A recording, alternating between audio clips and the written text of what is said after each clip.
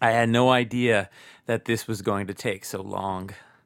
Really, I thought I was going to meet success at the very first bend in the road. I mean, I've been doing this show for 2 years now, and yet I wear no crown of achievement. I don't even have one of those sun visors with my name printed on the tinted plastic. To tell you the truth, my dear listeners, I was beginning to lose hope. But well, tonight I stand before you at the brink of total and complete success. That's right. Things are really happening here at the Too Much Information HQ. And tonight, my dearest listeners, I have something very special to share with you. Smiley, the Too Much Information social app. As I've said from the beginning, Too Much Information is a kick-ass name. A name that signifies artistic integrity, intellectual acumen, risk-taking, envelope-pushing, not afraid to go all the way over the edge of edginess. TMI signifies all of these concepts, and it signifies all of them at the same time. And Smiley, the Too Much Information social app, well, with a name like Smiley, we venture out even further over the edge of edginess. We speed 3 curves ahead of the curve that everyone else is behind. And we do this with entrepreneurial verve and innovational vim. TMILY. Smiley, a forward-sounding yet vague enough to be versatile name that makes all kinds of allusions to the trappings of success and winning. Smiley, the Too Much Information social app. It's the consummation of everything I've been working on for, well, my whole life. It's like taking all of my shit and putting it in a pile to which you can now add all of your shit. And in time, I'll have a gigantic mountain of shit. And with Smiley, I will have the power to obstipate this mountain so that it can be streamed, parsed, aggregated, disintermediated, and monetized. TMILY, the Too Much Information social app. But what about you? What does Smiley have to offer you? Why, it should be obvious. Now, instead of a place you can visit once a week, you'll have a place where you can live. A place I hope that you will come to call home. But Smiley is not a radio show app. It's a secret garden with walls around it. A garden where all shortcomings and personal failings and inadequacies are pulled from the grounds like weeds and tossed over the wall of the secret garden. TMILY is a sovereign domain. And there's going to be an IPO. Yes, an initial public offering. This Wednesday night at Forlini's Bar in Chinatown. And our consultants have told us that it is extremely possible that this will be the most successful IPO in internet history. But, well, we already know that. We know that our IPO will be successful because we know that Smiley is what does not come up when you type in your queries into Google or Bing. Smiley is what you do not find when you stay up all night tumbling. Smiley is what you don't get when you open those fishy forwarded emails. Smiley has no buttons to like and no links in. But when we launch Smiley, the Too Much Information social app next week after our successful IPO, well, everything is going to change. Smiley will have all the basics, sound files, image files, text files, but with Smiley, you will have your very own place in the information architecture. Smiley will be your ISP and your T1+. Smiley will even be your flash-enhanced HTML5. Tmiley will offer you all the digital accoutrements you would expect to find at the peak of this technological Mount Olympus. But tarry, my dear listeners, for just a moment, tarry before you begin your ascent up to the peak. Behold this mountain in all of its glory and all of its splendor. TMILY, the Too Much Information social app. But again, Tmiley is not just a monument to technological achievement and personal realization.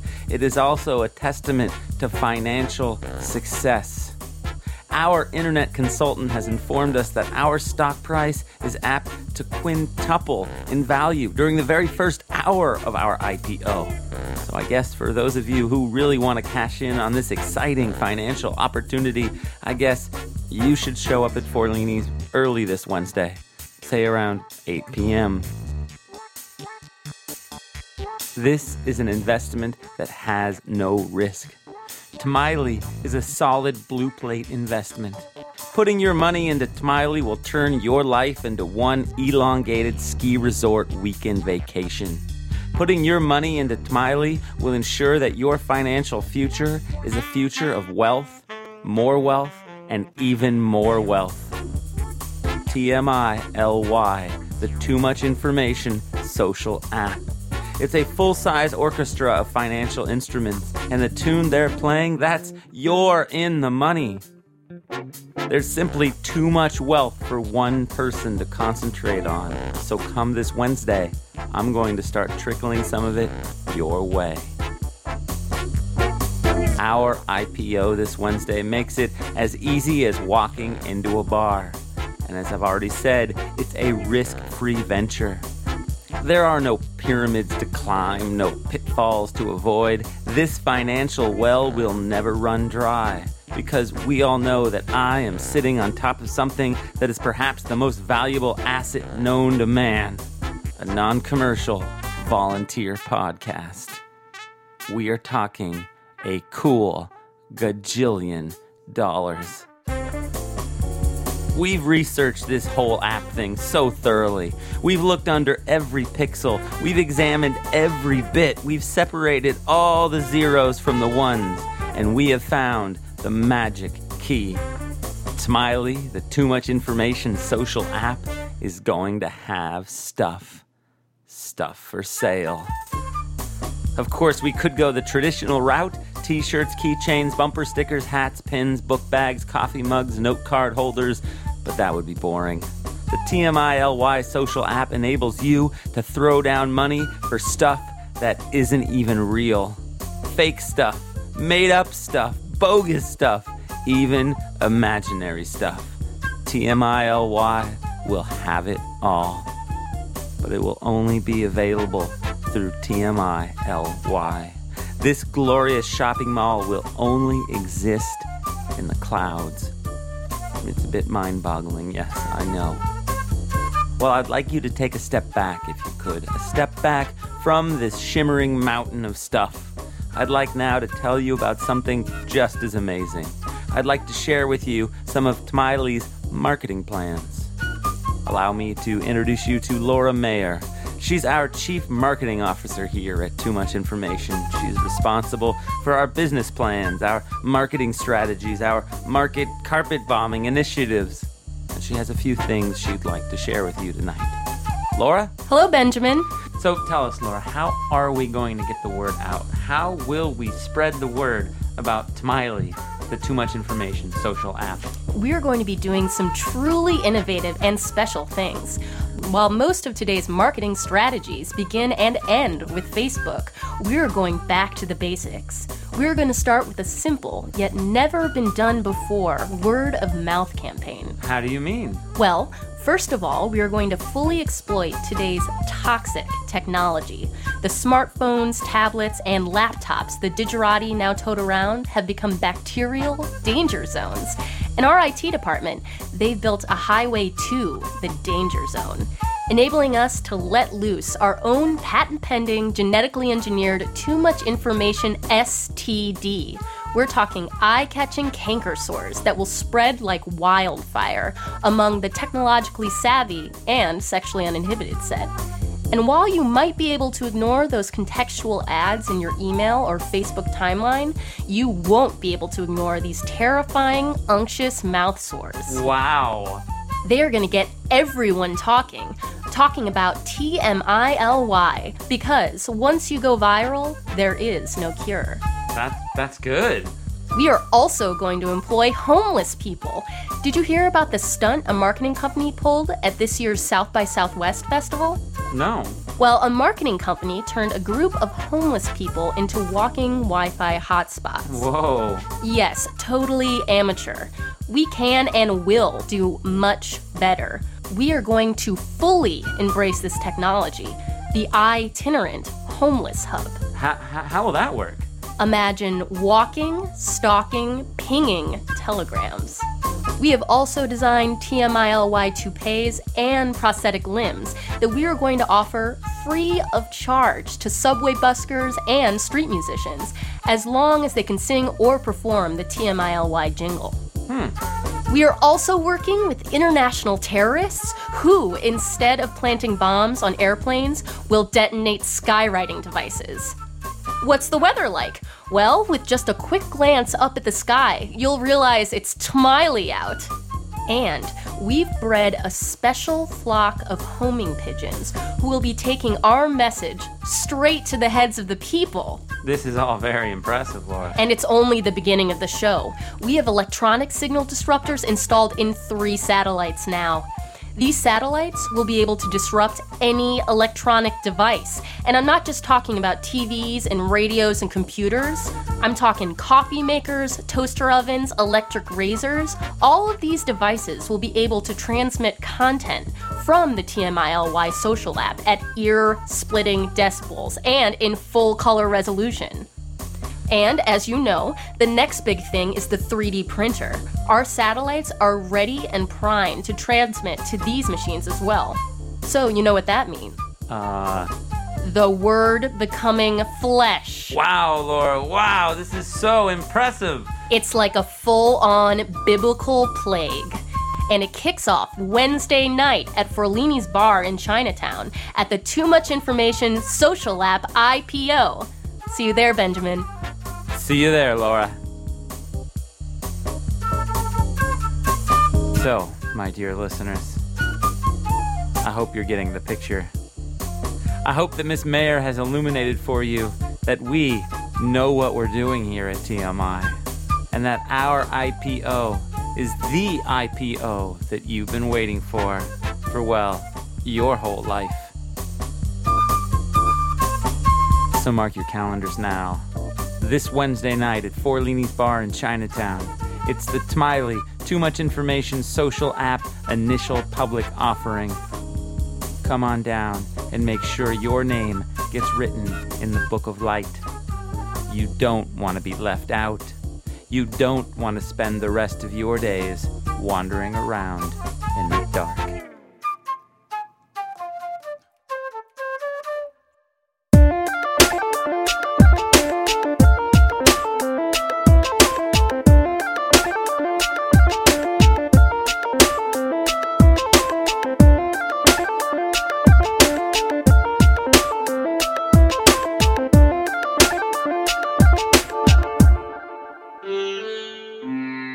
So a few months ago, a project called Tacocopter hit online, and essentially what it was a very realistic-looking website that purported to be a mobile app that would allow you to call an automated robotic drone to your location to deliver a taco of your choice.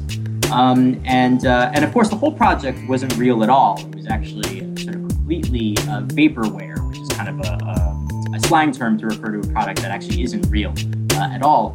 The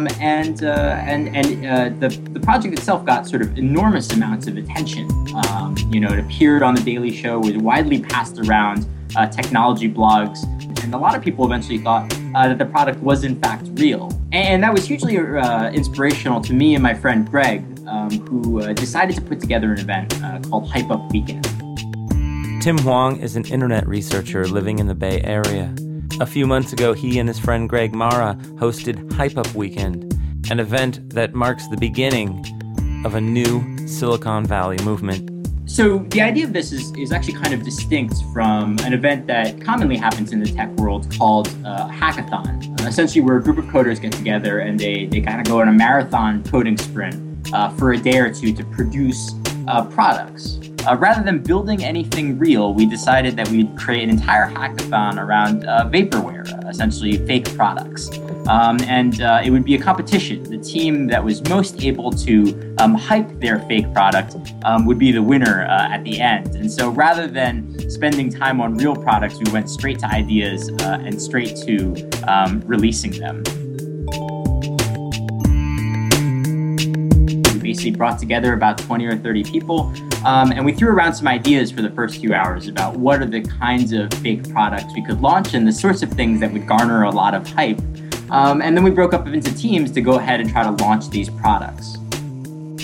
One of my favorite products that was launched was an application called Scraps, which purported to be a mobile app that would allow you to essentially have an Airbnb but for your leftovers. So if you had half a can of beer and an old pizza that had been sitting in your fridge, you could put it up for people to share. And so the guy who's behind that product ended up putting together this great, really professional looking slide deck to kind of sell the idea.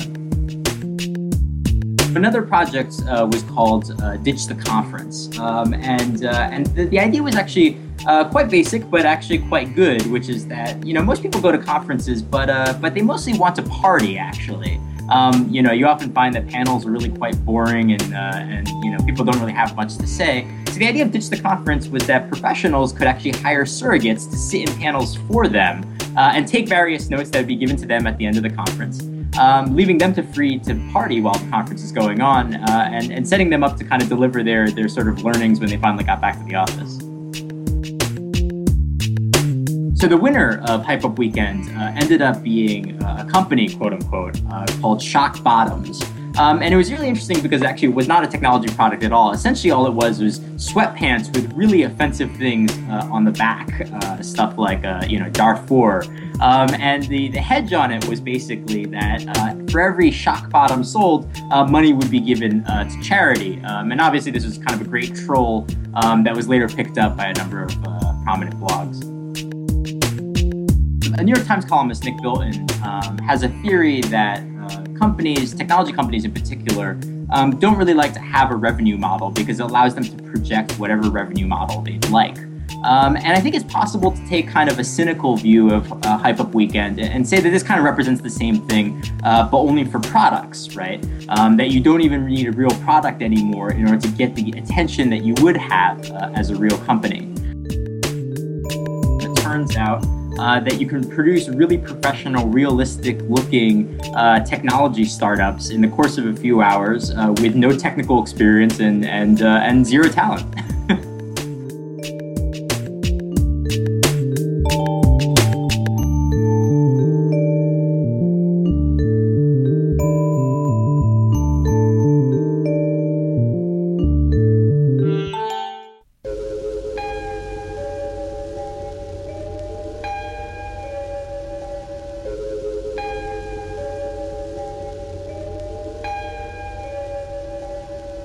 I passed on from this world and found myself before the gates of heaven. But I couldn't afford to get in. I had no money to pay the required entrance fee.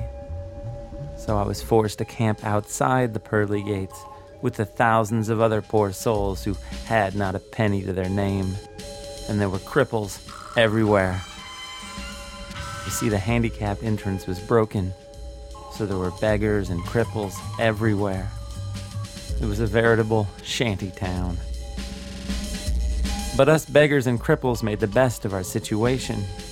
There was singing and dancing and congenial merrymaking. And at night, things would really swing in our shanty town. We were having so much fun that some of the saints and angels started sneaking out of heaven late at night in order to check our scene out. They were slumming, of course, but they got the party really going. They'd bring us booze and drugs, and they'd pay us money for sexual favors. When you're broke and camped outside the gates of heaven, you are in no position to turn down a chance to make some money. So I began to prostitute myself in the hopes that I could make some fast cash and get myself into heaven. I don't really want to go into the despicable details, but let's just say I took many a beating from that venerable hag, St. Victoria.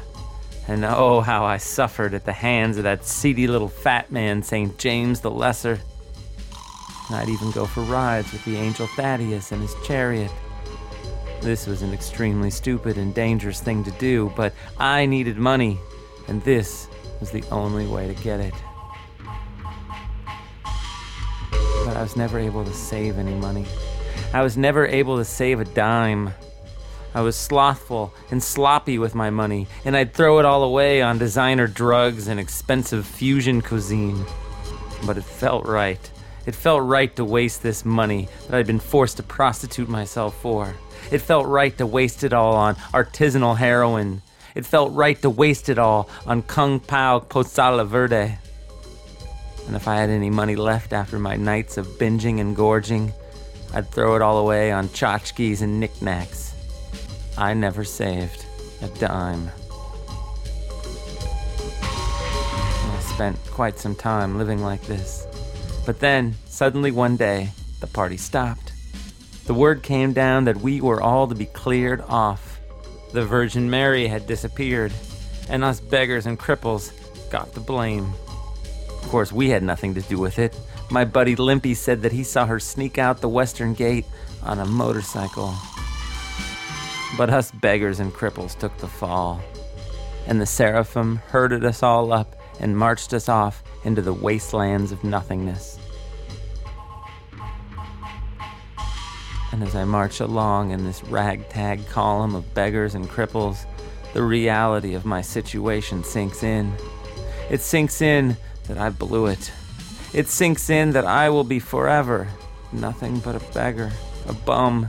It sinks in that I am going to spend the rest of eternity in the wastelands of nothingness. This is just too much to bear, and I slump to my knees and I howl with despair. One of the seraphim starts jabbing at me with his spear, yelling at me to get up, but I can't get up. It is all over.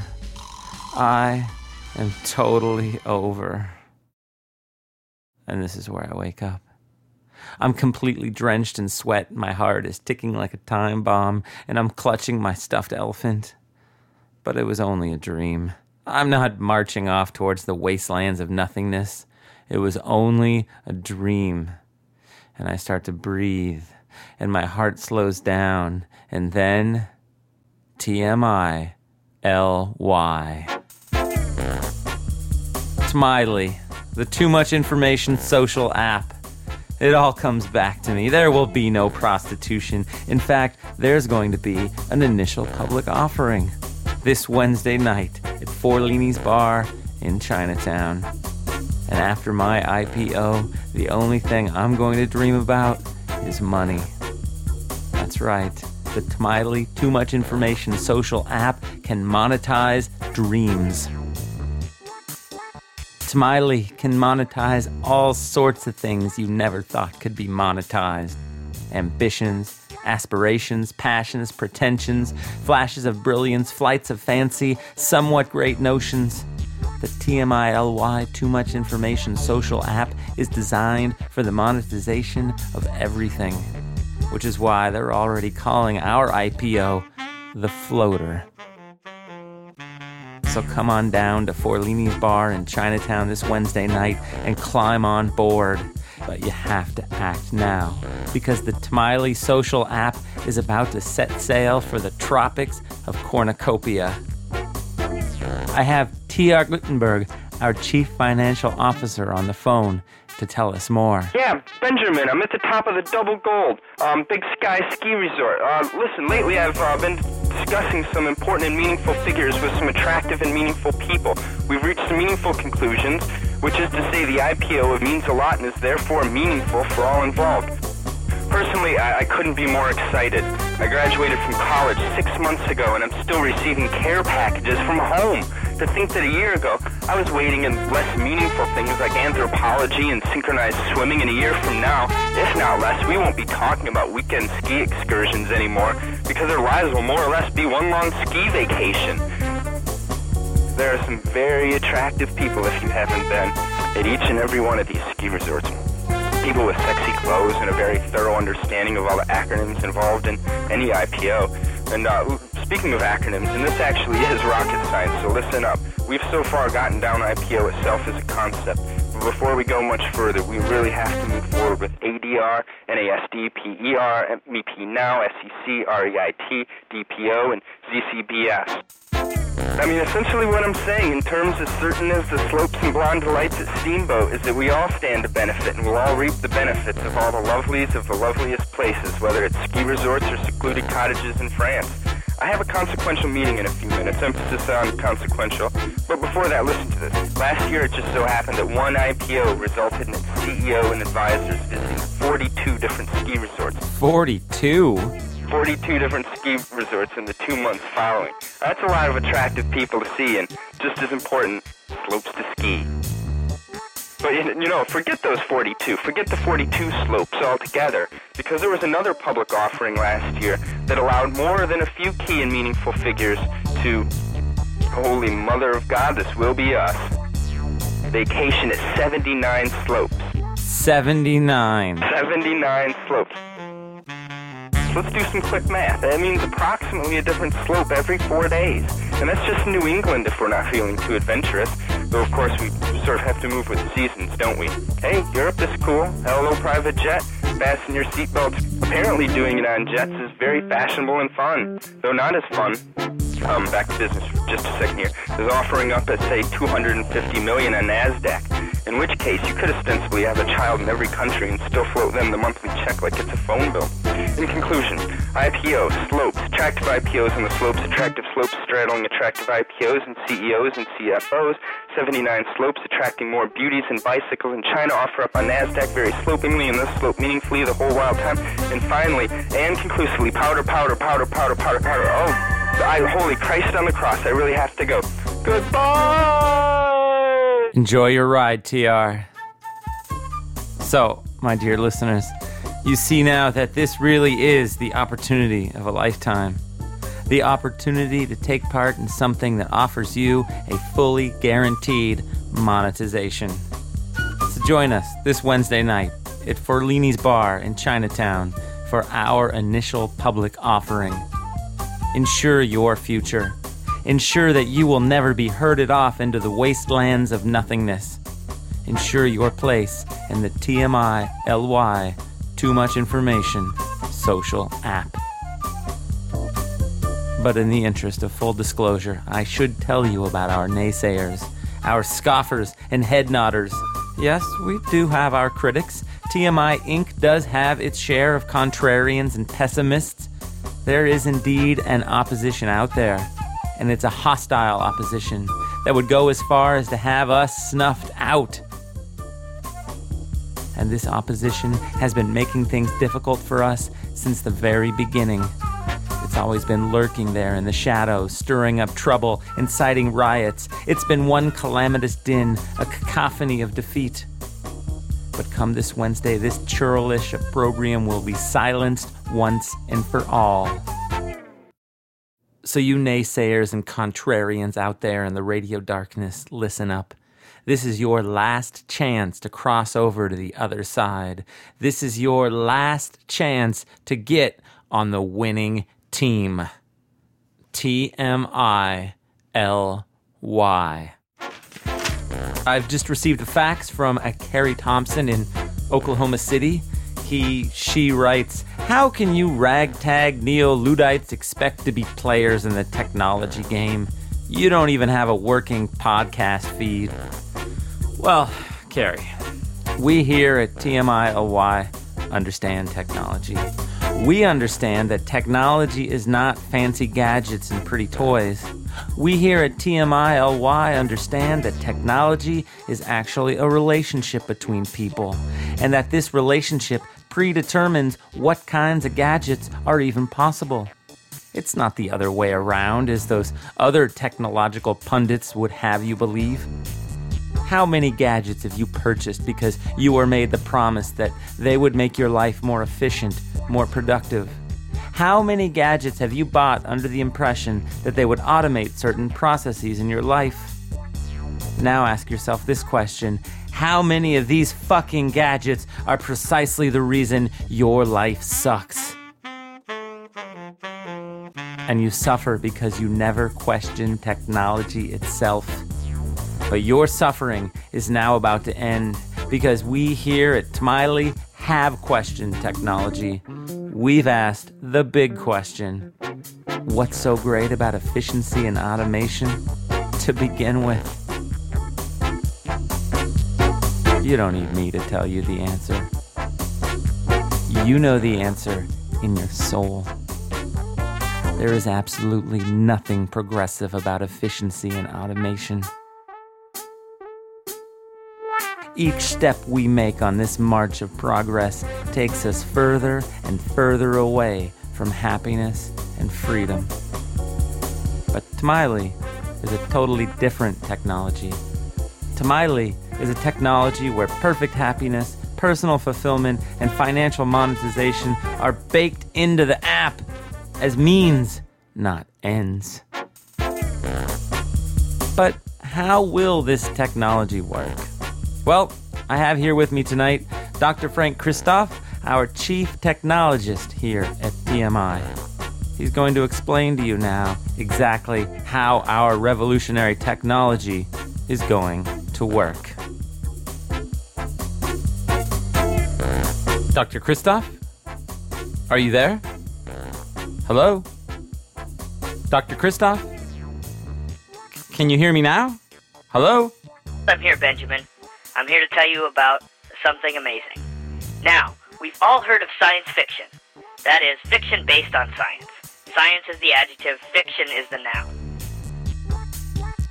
But we here dared to ask the question, what about fiction science? Fiction adjective, science noun. What about fiction technology? Let's explore this exciting paradigm shift. When one reads a science fiction book, he or she imagines all the wonderful things described therein. The reader is transported through the looking glass of perception and lives on the other side for a while. But these images are weak. We need something stronger. We need to go from imagination to full-blown hallucination. Hallucinations are normally brought about by an extreme emotional and physical trauma, and no one wants that. An easier way is with drugs. But these hallucinations, although often pleasant, lack focus, and we need to focus them. We do this by replacing the drug with something better. Fully integrated, programmable neuroreceptor nanochips. Instead of relying on the low-yield chemical-electric reactions ordinarily found in the neurotransmitter receptor neuron system, these babies give a direct electrical impulse to the receptor and neuron. This stronger signal overrides the normal inputs and lets you customize your world. Each neuroreceptor nanochip will be constantly talking to the others in order to coordinate neuron firings for maximum effectiveness. But they're also talking to someone else, a network of cellular phone boxes, radios, and global positioning satellite systems. All this to ensure that our sovereign domain blends seamlessly with the real world. The person you talk to on the street may seem friendlier, more interested, or better looking, but it will definitely be a person. Even in the extreme, that woolly mammoth barreling down the valley at you, which is actually just a bus coming down 4th Street, will be seen by you at the same distance and velocity, and you'll be able to get out of the way. But then, it doesn't stop there. The GPS integrated system can help you in other ways. Want to go to Germany but don't speak or read German? Well, you do now. You'll feel like you're speaking, hearing, and reading English. The nanochips interpret and translate the visual and audio inputs and will reshape your vocal motor system so that when you say, "I'd like a beer, please," it will come out, "Deine Schwester ist eine große Frau." Wow. It's amazing. I'm only scratching the surface here, Benjamin. But by joining us here, you'll get to take part in this exciting miracle of fiction technology. Thank you. Thank you very much, Dr. Christoph, for taking the time out to speak with us here tonight. So, my dear listeners, there you have it. Fiction technology. The radio darkness doesn't stand a chance. And you have an opportunity to be a part of the process. This Wednesday at Forlini's Bar in Chinatown, the TMILY, Too Much Information Social App, IPO. Perhaps you'd like to speak with our chief technologist, Dr. Christoph, or Dirk Gutenberg, our CFO. They'll both be there, as well as Miss Mayer. The entire staff of TMI will be there, bellies up at the bar. The choice is simple. The wastelands of nothingness or a life of technological bliss. Ski resorts. Don't you want to live the gilded life?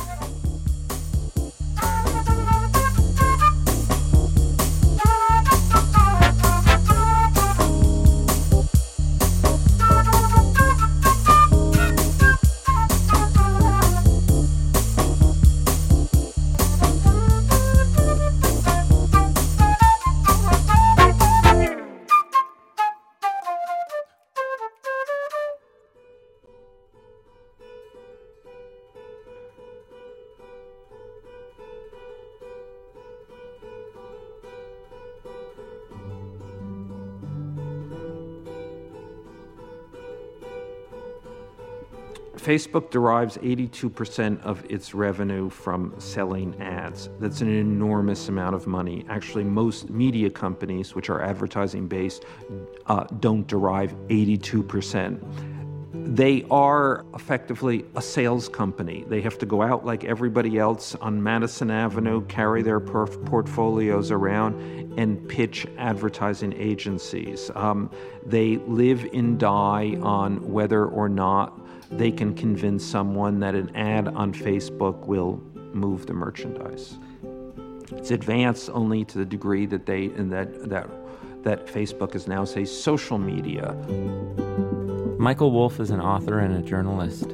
In his piece for MIT's Technology Review, he boldly predicts that Facebook is not only on course to go bust, but that it will take the rest of the ad-supported web with it.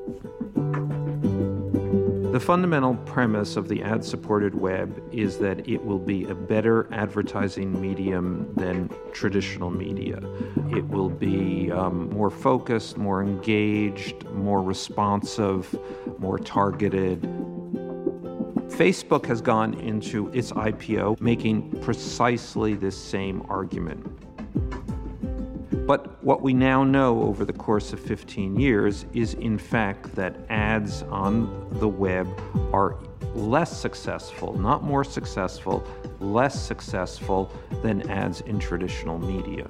They command less response, less engagement, are less impactful, and sell fewer products than ads in traditional media. So that's a very big thing. That means that the fundamental assumptions are wrong.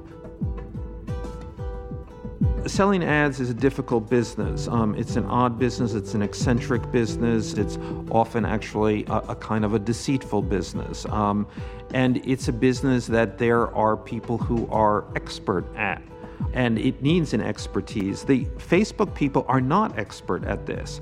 Quite the opposite. They are experts at creating technology. But that in no way means that they are equipped to or the best people to have selling advertisements. They have been able to maintain their growth because they get bigger. They're at 800 or 850 million users now. That will go to 1 billion. That will go to 1.2 billion, 1.4 billion. However, at some point, there aren't any more people with computers. But they've been able to structure their business around falling ad rates and compensating for falling ad rates by having a faster rate of user adaptation. But eventually that will stop, and fundamentally That's not what they're selling. I mean, even if they continue at the rate they are going, even if there were an infinite number of people and an infinite number of users, that would not get them to the amount of money they have to make to justify their current stock market valuation.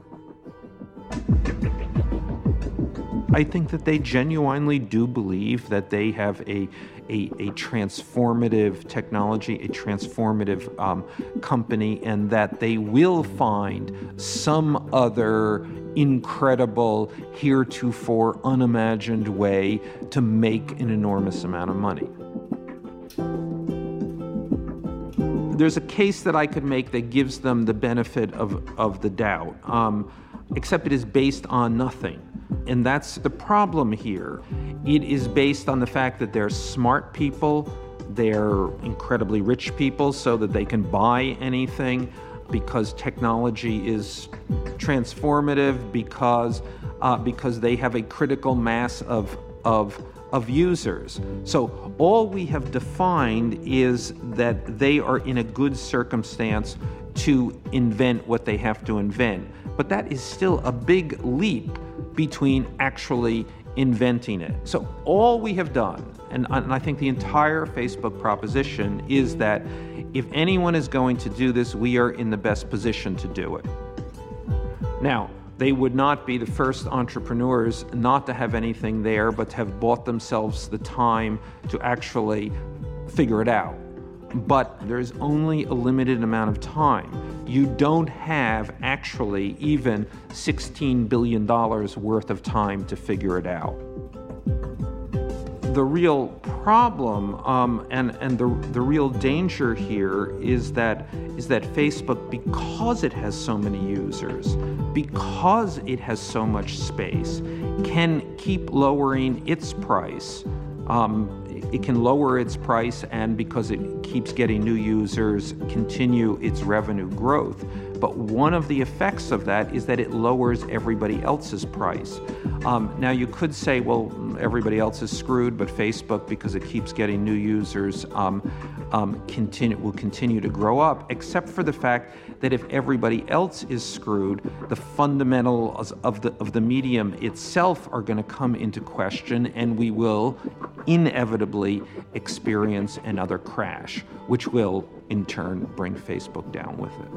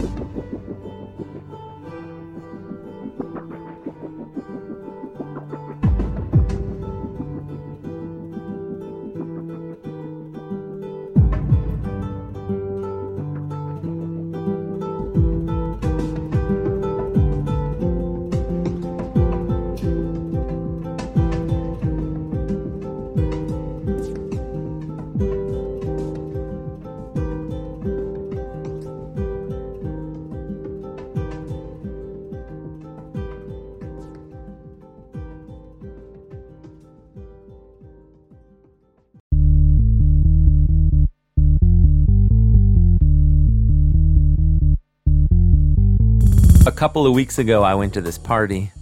It was a party in celebration of somebody's promotion or birthday. I don't recall exactly. I was just tagging along with my friend Kenny. He works for a video game company. He draws all the corporate products and logos you find in the backgrounds in many of today's hottest video games. This party was made up entirely of people who work in advertising. I met people who design viral video campaigns for energy drinks and jalapeno-flavored potato chips, people who write tweets for fast food chains and trendy gadgets, people who manage fan pages for airlines and designer clothing labels, people who write and direct commercials for minivans and SUVs, people who own multiple residences, and people who jet set all over the world. I tried to make conversation with these people, but they only wanted to talk about themselves and their latest car commercials and hand soap campaigns. They bandied about these incomprehensible acronyms like CPM, ROI, and MeP Now. I found myself at a disadvantage. I tried to join this very interesting debate about how today people who work in advertising are now more like artists than artists are like artists. But no one seemed to care what I thought. I couldn't get a word in. All I could do was gesticulate and gasp for breath. But to tell you the truth, there wasn't anyone at this party I wanted to talk to anyways. Well, except for this one woman. This woman with short blonde hair and bright blue eyes. She had on this tight black dress, and there was a little silver and green bag with beaded tassels hanging off her shoulder. Every time I looked in her direction, she would be lighting up a cigarette. And when she inhaled, her whole body bent back, and her bag would shimmer in the light. She had delicate fingers and long tapered legs. She was beautiful. But well, I pretty much stuck to the cheese table outside the kitchen.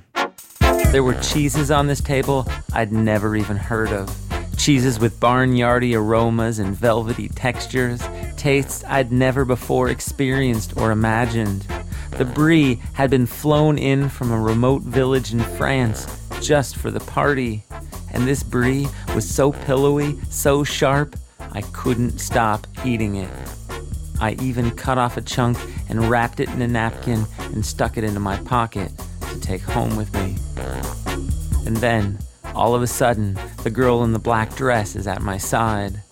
She stares deep into my eyes and then fishes out a cigarette from her little green and silver bag. She lights the cigarette and, blowing the smoke out of the left side of her mouth, asks me, "So what do you do?" I swallow what's left in my wine glass, and then I tell her everything. I tell her all about my theory of how life online is becoming more real than life offline, and how our online selves are draining all the power from our physical selves. I tell her all about my fear that we'll soon be living in a world filled not with people trying to erase unflattering photos of themselves from Facebook, but rather people hiding in terror from their perfectly coiffed and airbrushed digital selves who are armed with sticks and knives. I tell her how the philosophers saw this coming centuries ago. Kant, Hegel, Kierkegaard, they all knew that if the thing itself ever got rubbed out by the hyped up thing, then well, the shit would hit the fan. I tell her how I'm convinced that the operating system for this hyping of everything is advertising, and how advertising is running a classic bait and switch game, using the internet as bait. The switch, I tell her, is when the ads all become something not to see, but rather something to be. I tell her how I woke up one morning on the floor with a particularly bad hangover, convinced that it was my duty to tell the world about this coming advertising apocalypse. But unlike John the Baptist, I got bored with the whole apostle thing in a matter of days. And what would be the point anyway? All my friends who used to shout things like "no logo" now scream "brand me" at the top of their lungs. I tell her how I try to stay focused on the big ideas and the big questions, but that I get distracted by flashing cat gifs, blogs written by ex-girlfriends, and private BitTorrent sites dedicated to obscure animated TV pilots from the 1970s. I tell her all about how I hide out from the internet at the public library. I tell her where my favorite spots are: the art room at the Research Branch, the recording library at Lincoln Center, the comfy sofa next to the plants at the Branch on East 9th Street. I do, however, warn her about all the perverts who congregate there, especially that Indian guy with the squeaky shoe who haunts the magazine racks, a guy who, for some reason, makes robot noises every time he spies a disabled person. Tell her how for the past 2 years I've been making a podcast about life in the digital age for the greatest radio station in the world, and how this radio station is one of the last places on earth where there's no advertising whatsoever. I tell her how I've resigned myself to a life without corporate sponsorship, and while it is a life remarkably down market, A life marked more by want and destitution. My tombstone won't be marked with that hateful phrase, brought to you by. But as I rant and rave, this woman becomes extremely uncomfortable. Her beautiful blue eyes begin to furiously dart around the room, and she takes long drags from her cigarette. But I don't get it. I don't stop. In fact, her furtive glances and uncomfortable posture only make me try harder. You see, I've always thought that people liked the story about the bitter, starving artist. I've always thought people loved that story about the man who toils and suffers for his beliefs and principles. But when this beautiful woman begins to frantically light the filter of the cigarette, which is burned down between her fingers, it finally hits me. I was wrong. You see, we Americans are very particular about our stories of hardworking, self-sacrificing people. Yes, of course, we like stories about people who struggle and toil before finally making it big. But the story has to end with a payoff. It's not a good story if the hero doesn't end up in a hot tub filled with money. I mean, let's face it. Those artists who spend their entire lives working stupid, menial jobs because they can't monetize? Nobody wants to hear their stories. Those people make terrible stories. And here I am at this party, unloading my awful story on this poor woman. Shame suddenly overtakes me, and I shove my hands into my pockets and mumble my apologies. I run out the door into the dark of night. There are tears streaming down my face, and I have brie smeared all over my hands and the front of my pants. But this coming weekend, I am going back to that party. And I'm going to walk up to that beautiful woman, and I'm going to lean in close, and I'm going to whisper into her ear, TMILY.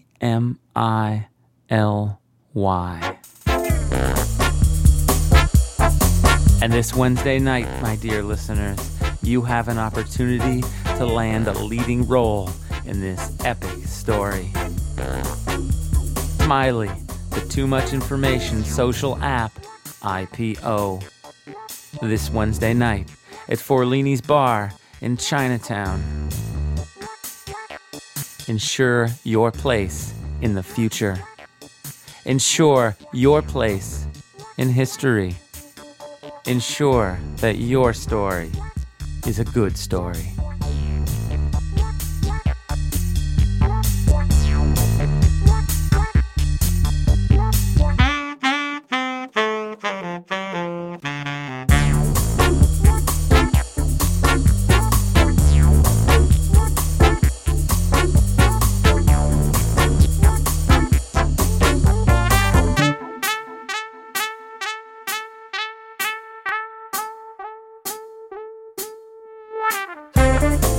This episode of Too Much Information is called Tamiley. It was written and produced by myself, Benjamin Walker, with Laura Mayer, T.R. Gilmore, and C. Beck, with assistance from Bill Bowen and Sylvie Kovnat. It also featured Tim Huang and Michael Wolf. You can find even more information on the TMI playlist page, and that's where you can subscribe to the TMI podcast. All that and more at WFMU.org.